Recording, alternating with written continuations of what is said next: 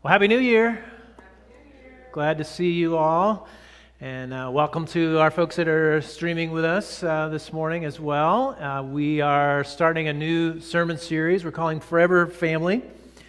And I want to say a little bit about why we're doing that. You may have heard me use this little working purpose statement of saying that we want to be a gospel-centered family on mission to make disciples who make disciples on campuses, in communities, and among unreached people of the world. And so we've been using that with staff, we've been using that with elders, we've been using that some in our church summits, but really, if you want to sum it up with three key words, this idea of gospel and family and mission. And so for the next 5 weeks, we want to take that family piece and we want to dive down into that and explore what does it mean that we as a church want to be family, for each other.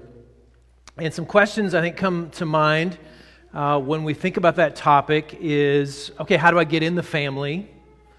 What is the focus or the center of that family once I'm in the family?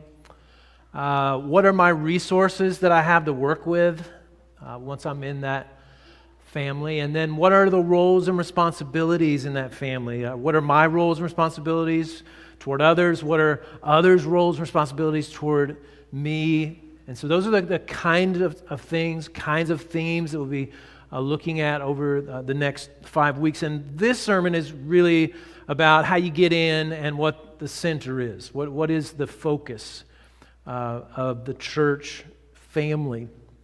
And the way you get into most families is you're born into them, right? You're born into a family, and then very soon, probably without your knowing it, you begin to revolve around whatever the center is of that family. And that could be everything from maybe a person in the family, that mom or dad or one of the siblings just tends to have enough gravitational pull to pull everyone into, their solar system, or it may be that the center is adventure, right? That the family, no matter what they're doing, somehow they're trying to revolve around the next trip or the next exciting thing that they're going to do as a family. Sometimes for families it's entertainment, that the home theater is sort of the center of the family, and when can we get to the flickering screen and watch the next Netflix series? Or maybe it's education, where everything is revolving around getting a good education, going to Latin camp in the summer, getting an SAT prep course so you can get into an Ivy League, and everything is just revolving around education. Or money, maybe making money, investing money so you can get more money. Every family has a center. In my family growing up, we had a center, and that center was football. I know that may sound funny, but I grew up in Texas, so it's really not funny. It's serious business in Texas. Football, Texas high school football. My dad was a high school football coach, and during football season especially, each week was like this rev up to the Friday night game. And I remember as an elementary school student, the high school cheerleaders would come by and they would sell these spirit ribbons, and they were like $0.25 a piece, and they would say, if we were playing the Tigers, they would say, "Tame the Tigers," or "Blast the Bulldogs," and everyone would pin these spirit ribbons, according to whatever game was happening that week. On Friday, there were superstitions that you participated in. You wore particular clothing because that was your lucky, pair of socks, because you wore these socks last week when we won, and someone would wear these socks again this week, or maybe a particular meal that you eat because that's the lucky meal. And then the game itself was filled with lots of either celebratory screaming if you're winning, or lots of sorrow and crying if you were losing. That game then gave way to an after-game party where all the coaches and their families would come, and we would have this big either session of lament because we just lost, or big celebration because we just won. Then my dad would leave that party, and it would be 10 or 11 at night. He would drive an hour and a half with the game film to have it developed. This was at a time when you had to have things developed. I know that's hard for you to remember, but you had to have it developed so that Saturday morning, first thing, the football team could come together and watch the game film and watch their mistakes and work on the next week for the next game. Then on Sunday, we would take a break from high school football. We'd go to church, and then we'd watch the Dallas Cowboys in the afternoon, on Sunday afternoon. But then on Sunday night, we would bring the game film out from Friday night. My extended family would come over. My mom would pop popcorn, and we would watch the Friday night game film from the Friday game that we had just seen 2 days before. Football was the center of our family, and it determined the family calendar. It determined the rituals, the celebrations, the sorrows, the busy time, the downtime, travel schedule. All of it revolved around the center of football. Every family has a center. Every family has a focus. The family that is the church is to have a center. And biblically speaking, that doesn't mean that it always has this center, but biblically speaking, that center is to be Jesus. It's to be Jesus. The person of Jesus and His work. The person of Jesus and His work.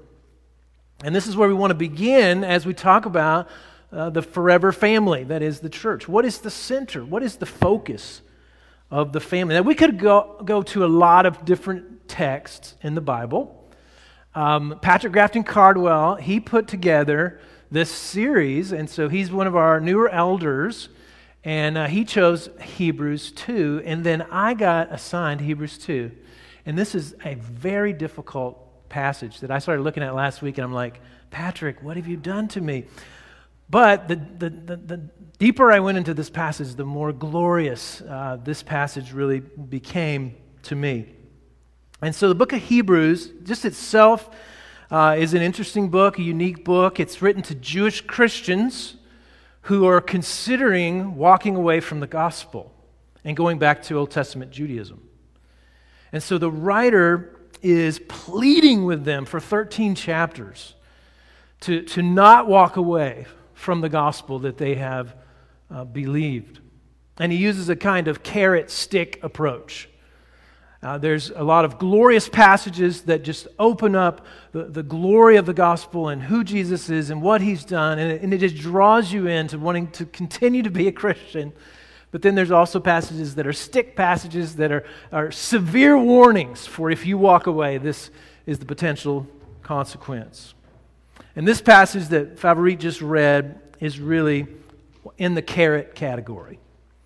It is a glorious passage about who Jesus is and what He's done for the church, and that Jesus should be the center of the church. And again, it's very complex. It feels very tangled up. When you read it, I felt like I was like trying to unravel a long extension cord that had gotten several knots in it, and every time I'd pull on a part of it, it would just kind of get hung up. But what I think is part of the point of the passage is that all this stuff, all this truth about Jesus, His person and work, is all interconnected. And so if you try to pull one of those threads apart, it's connected to these other threads. So, again, I want to read the first few verses here from Hebrews 2, partly just because we just need to marinate in this a little bit so we can hear what the passage is saying. Verse 5 says, "For it was not to angels that God subjected the world to come, of which we are speaking. It has been testified somewhere, quote," and then he quotes from the Old Testament, Psalm 8, "What is man that you were mindful of him, or the son of man that you care for him? You made him for a little while lower than the angels. You've crowned him with glory and honor, putting everything in subjection under his feet." End quote of that Old Testament quote. And then the author comments on that Old Testament quote. "Now, in putting everything in subjection to him, he left nothing outside his control. At present, we do not yet see everything in subjection to him, but we see him who for a little while was made lower than the angels, namely Jesus, crowned with glory and honor because of the suffering of death, so that by the grace of God he might taste death for everyone. Now, there's reoccurring patterns in this text I've just read and the next verses in this text that we're preaching this morning.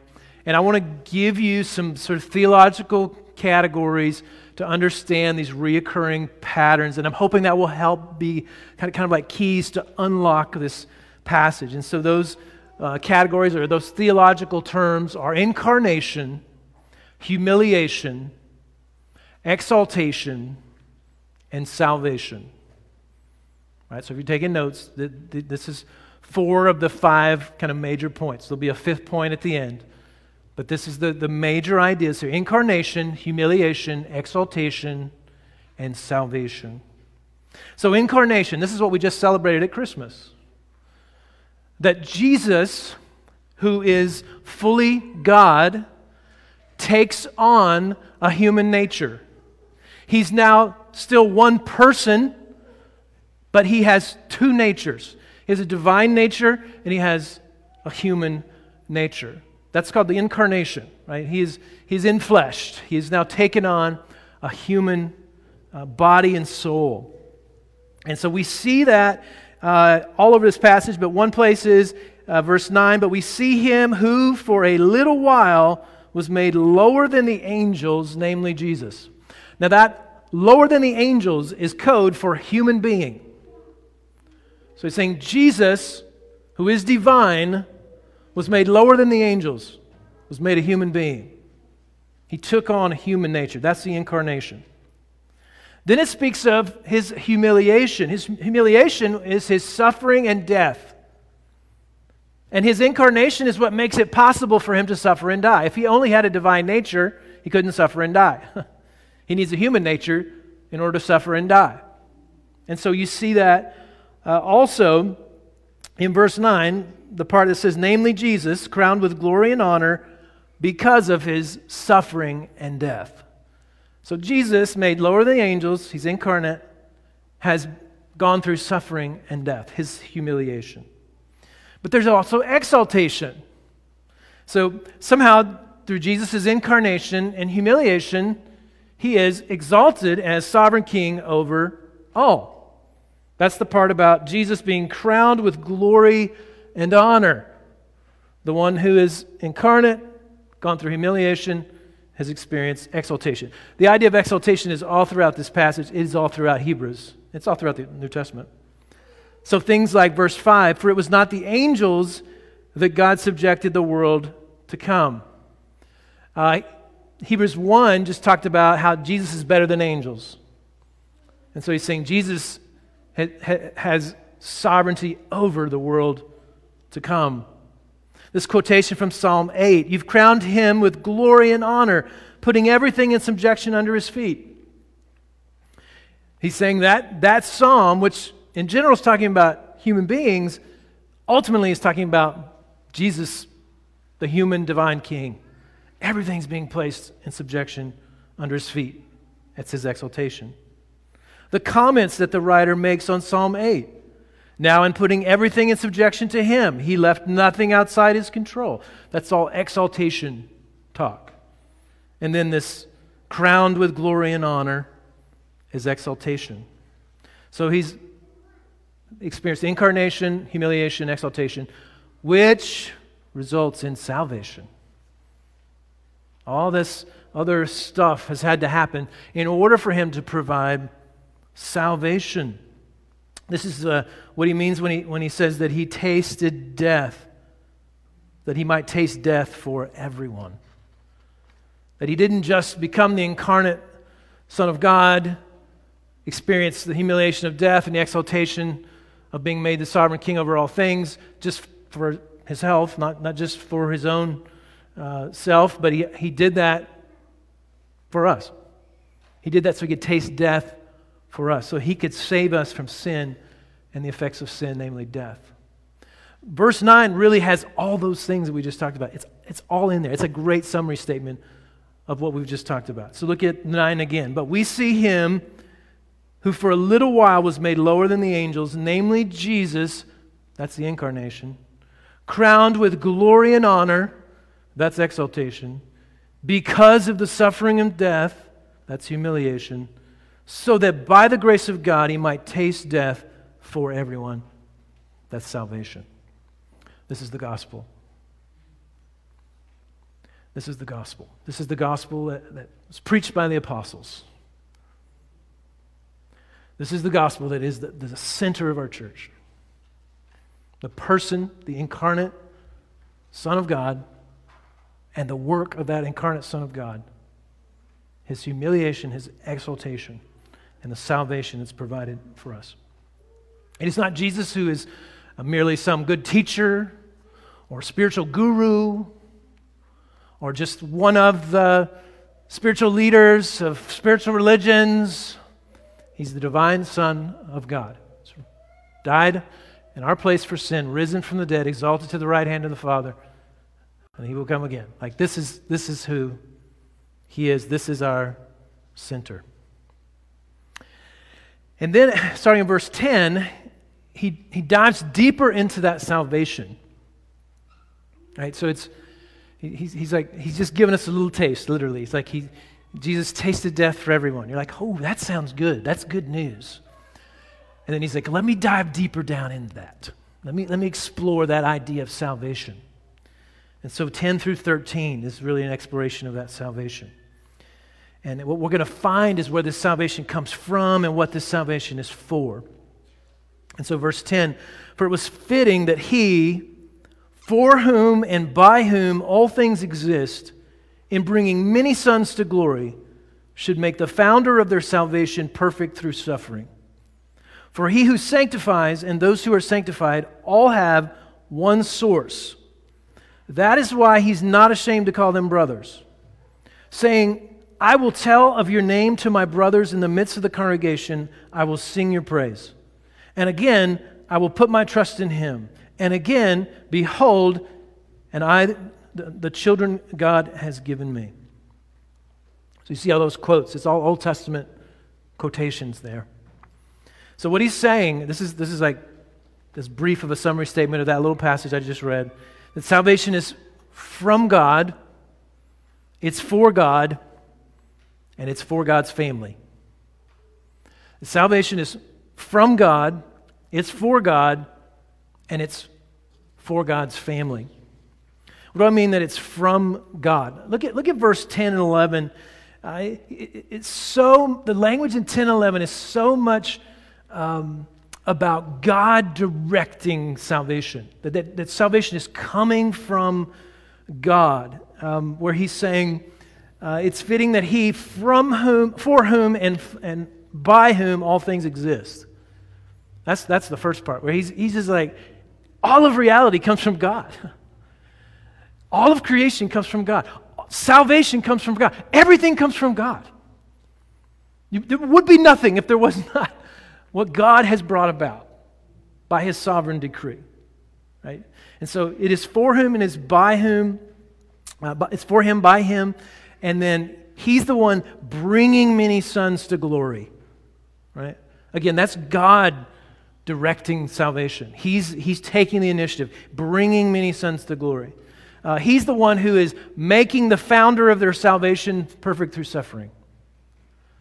So here, God is making the founder of their salvation, which is kind of an interesting thing to think about, that God is making the founder, which is Jesus, perfect through suffering. Now, it's not saying that Jesus it was imperfect and needed to be made perfect. He's saying that Jesus completed this salvation through suffering, through his humiliation. But it's God directed. He's making the founder of their salvation perfect through suffering. And then he says, for he who sanctifies and those who are sanctified all have one source. That God who's saving and setting apart people for salvation, that is coming from one source. So all that talk is about salvation coming from God. And then if it's all coming from God, then ultimately it is for God. That our salvation, that all that went into that incarnation, humiliation, exaltation, salvation, all of that is for God. Now think about it. Again, verse 10, if everything is for Him and from Him, both creation and salvation, and what is He doing? He's bringing many sons to glory. That's all for God. That glory is for God. So salvation ultimately is bringing glory to God. Now, what is this idea of these sons to glory? So partly what salvation is doing, it's taking image bearers who were supposed to be reflecting glory back to God, but because of sin have become glory absorbers. Now salvation, it saves them from sin, and it redeems them and recreates them to become glory reflectors again. And so those that were once glory absorbers now are sons of glory. They're reflecting back the glory of God as they were intended in the creation. Salvation is for God. This is what the reformers of the 16th century were getting at in the fifth of what are known as the five solas. The five solas are, I think, a helpful summary of gospel truth that kind of help us stay on the track of what is the gospel. And sola is a Latin word that means only or alone. Quickly, those five solas are sola scriptura. This means that the Scripture is the authoritative source for gospel doctrine. Doesn't mean that we don't read other things, that it doesn't mean that there's not other truth out there in science and creation, but it does mean that Scripture is the authoritative source for gospel doctrine. Sola scriptura. Sola gratia, grace alone. That salvation is 100% a gift from God. It's not like God and I come together and I'm like 10% of it and He's 90%. No, God is 100% giving the gift of salvation. Sola fide, faith alone. But the way you appropriate that gift is by faith. Faith is the instrument through which you receive the gift. It's not something that you receive because of some kind of work that you do, that then God says, oh, you did a good work, so I'm going to give you the salvation. No, it is through faith alone. Solus Christus, that this faith alone is in Christ alone. All right? And so, based on the Scripture alone, we would say it is by grace alone, through faith alone, in Christ alone. This is the gospel. This is how a person can be saved. Then there's a fifth sola, and it's the sola Deo Gloria, for the glory of God alone. And sometimes that feels like a little bit of just an add-on. Like, why is that there? But what they're getting at is that salvation ultimately comes from God, and it's for God. It is to give glory to God. It is for the glory of God alone. That our salvation is God-centered because everything comes from God and everything is for God. And so it is a glorious thing that God is doing for Himself that brings glory and honor to Him. And so this incarnation, humiliation, exaltation, salvation, it comes from God and it is for God. It's also for God's family. It's for God's family. Again, using this idea of bringing many sons to glory. That's family talk. And sons in the ancient world were given greater honor. All right? And that's not okay in terms of fairness to men and women, but this is just the way things were in the ancient world, okay? And so it's describing this honor given to sons, and that the divine Son of God has glory and honor, but that through His salvation that He's providing, He is providing a way for other sons to be adopted into the family. And these adoptees are also being given glory and honor, and not because of something they did. It's not because of their merit, but it is by grace alone. It's a gift. And so what's happening through salvation is that sinners are becoming sons. Sinners who were once these glory absorbers are becoming glory reflectors, sons of glory. Now you may say, well, why don't we change this to sons and daughters? My gosh, this is so patriarchal, it's driving me crazy. Well, partly that's not what the text says, and so every time we take the text and we say, well, let's just add or change a little bit, we're starting to unravel the text a bit. It's not the end of the world. I know some of your translations probably do say sons and daughters, but it is communicating something that is a contextual thing from the ancient world. And so whether you're a male or a female, you want to be in this category of honored son, theologically speaking, okay? And so this idea of being made a son of glory. Now these sons of glory are also brothers with one another. This is also family talk. Verse 11, did you see that? This is why he's not ashamed to call them brothers. He, being Jesus, not ashamed to call them brothers, saying, I will tell of your name to my brothers. In the midst of the congregation, I will sing your praise. So again, he's diving deeper into this idea of salvation. What is salvation accomplishing? It's causing sinners to become sons, but it's causing strangers, even enemies, to become siblings. This is the forever family. This is the forever family. That we're becoming, through salvation, the children of God forever. And we're becoming siblings with one another forever through the salvation that's provided in Jesus. And this salvation is something that Jesus is constantly working out in the church, even now. He's doing it right now. Through His Word, by the Spirit, He's at work in this church, in this moment. And so He's doing that, and here's your fifth $10 word, through His identification. Okay, so incarnation, humiliation, exaltation, salvation, identification. And he starts to talk about this identification idea in verse 14.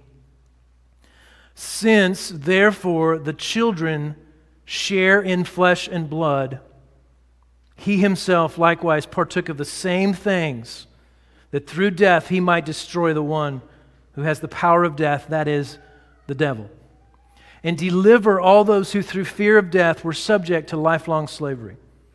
For surely it is not angels that He helps, but He helps the offspring of Abraham. So he says the children are sharing in flesh and blood. Who are the children? Well, the children are the divine Son of God, Jesus, and us. We're sharing. We both have flesh and blood. And so Jesus is identifying with us by taking on a human nature. And that enables Him to acquire salvation for us. If He hadn't experienced the incarnation, He could not have saved us. And so he is able to save us. And here we see, not only has He saved us from sin and its effects, death, but He saved us from hell. He adds another good news, a piece of good news here. The power of death, that is destroy the one who has the power of death, that is the devil. He adds, we even get victory over hell. And so this has been brought about because Jesus has identified with us as a human being, and He's brought us from a slavery to sin to being children of God and siblings with each other. Code for that is the offspring of Abraham. Right? He uses that phrase. And that's code for the people of God. Saying, church, you're the people of God. And because of what Christ has done for you and the salvation He's provided for you, you're in the family. You're in the family of Abraham. You've been made a child. You've been made siblings.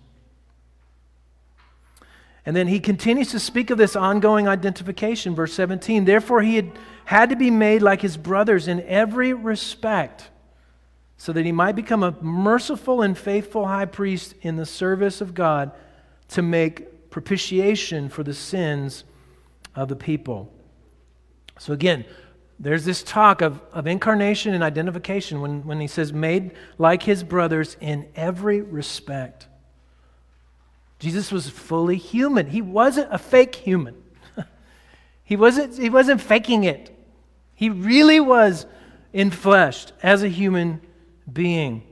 And because of that, he was qualified to save us from our sins. And here he goes deeper into the salvation picture and gives you another layer of understanding of what Jesus was doing at that cross.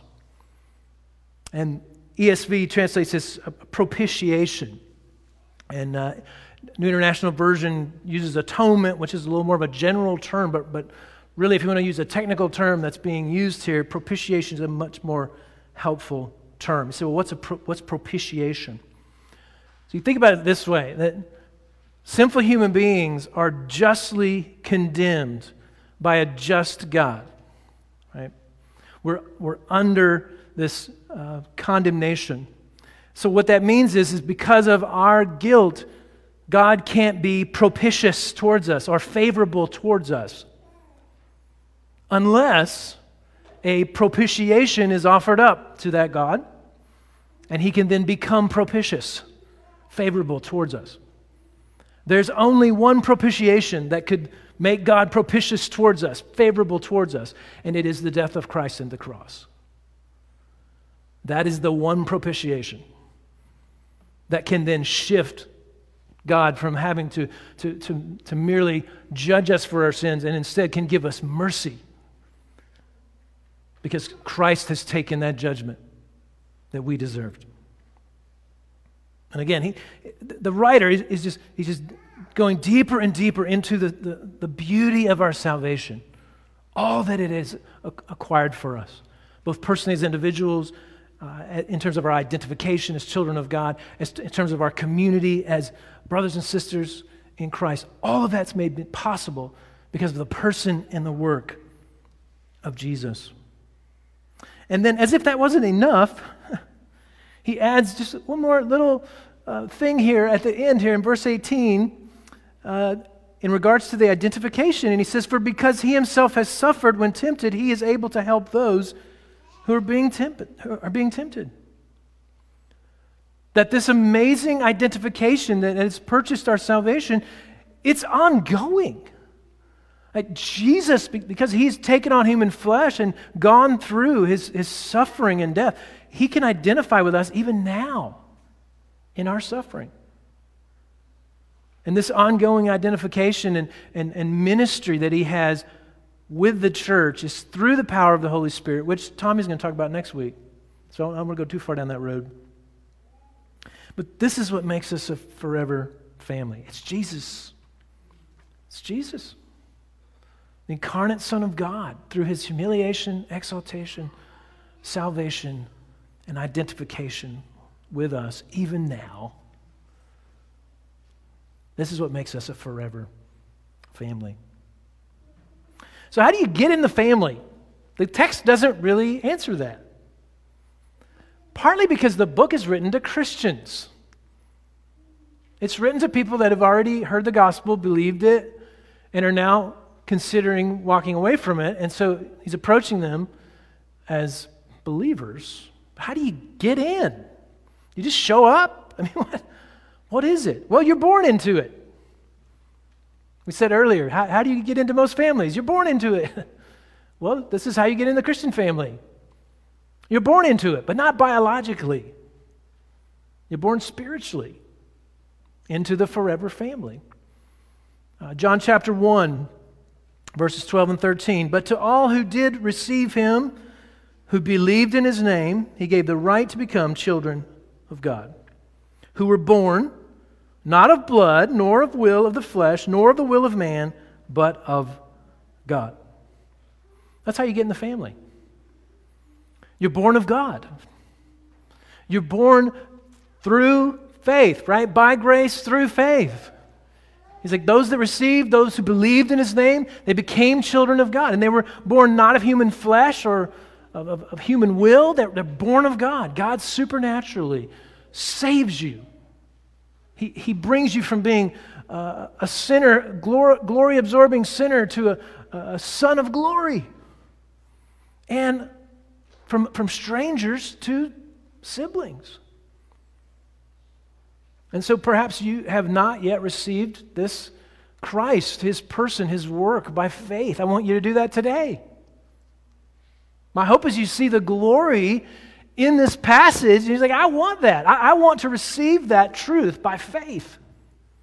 But not only that, you would be joining Jesus by faith, but you'd also be joining his family.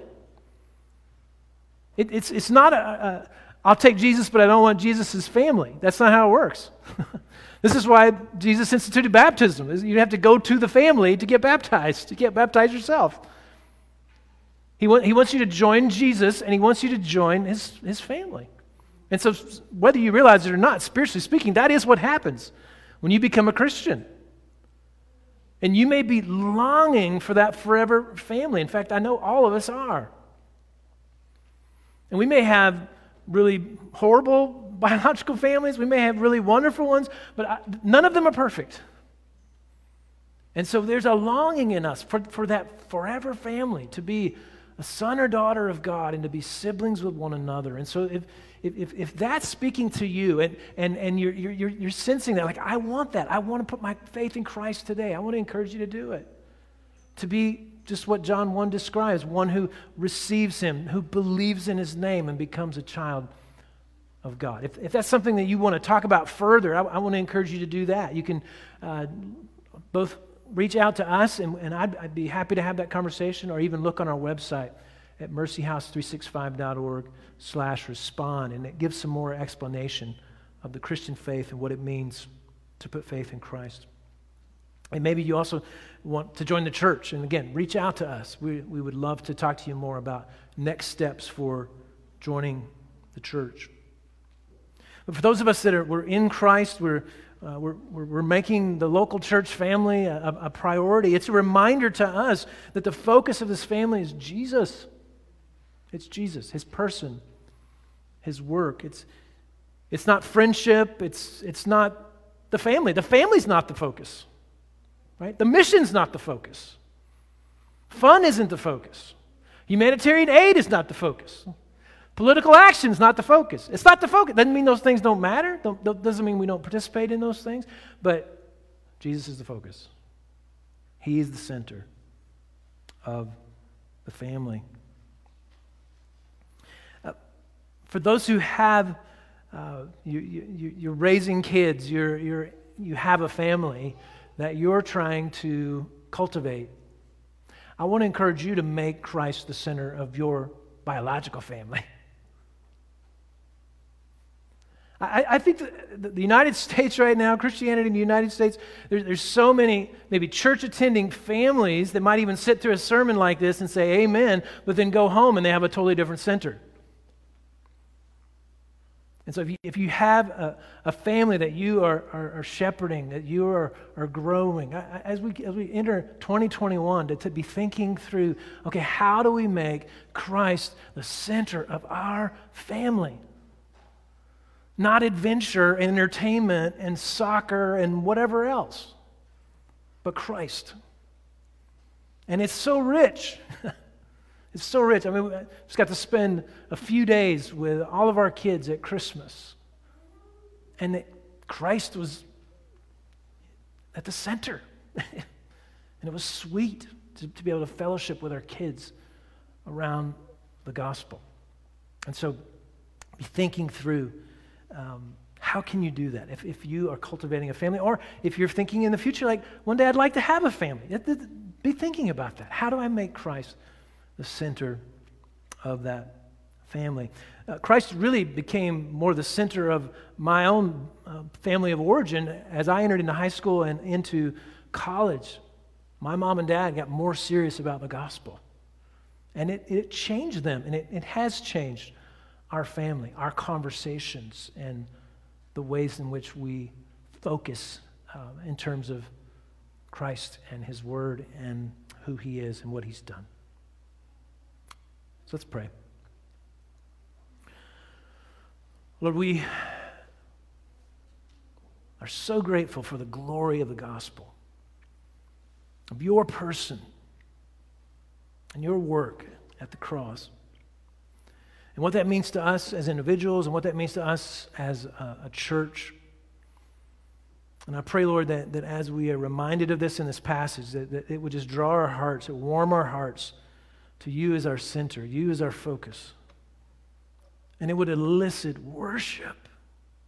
It would elicit obedience, and it would elicit joy because of the glory of what we've been given.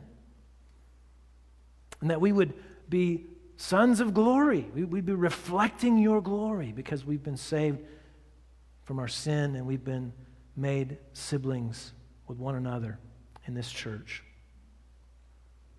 And we pray as we enter into 2021, God, you would help us. We hoped we were way past the experiences of 2020, and yet it seems there's many, many more challenges ahead, and of course there always is, but God, we pray for your mercy on us, God, your grace, that you would identify with us, that you would come close to those who are suffering and encourage those who are discouraged and those who just want to quit, who want to walk away from the gospel, perhaps even as the Hebrews, the receivers of that original Hebrew letter were feeling. God, would you awaken that hunger and that desire to follow you with all our heart, mind, soul, and strength this morning? And so we're just grateful for the glory of what we've just looked at in this text and for what it means to us. Lord, would you awaken us in even greater faith for this year to come? And we pray all these things in Jesus' name. Amen.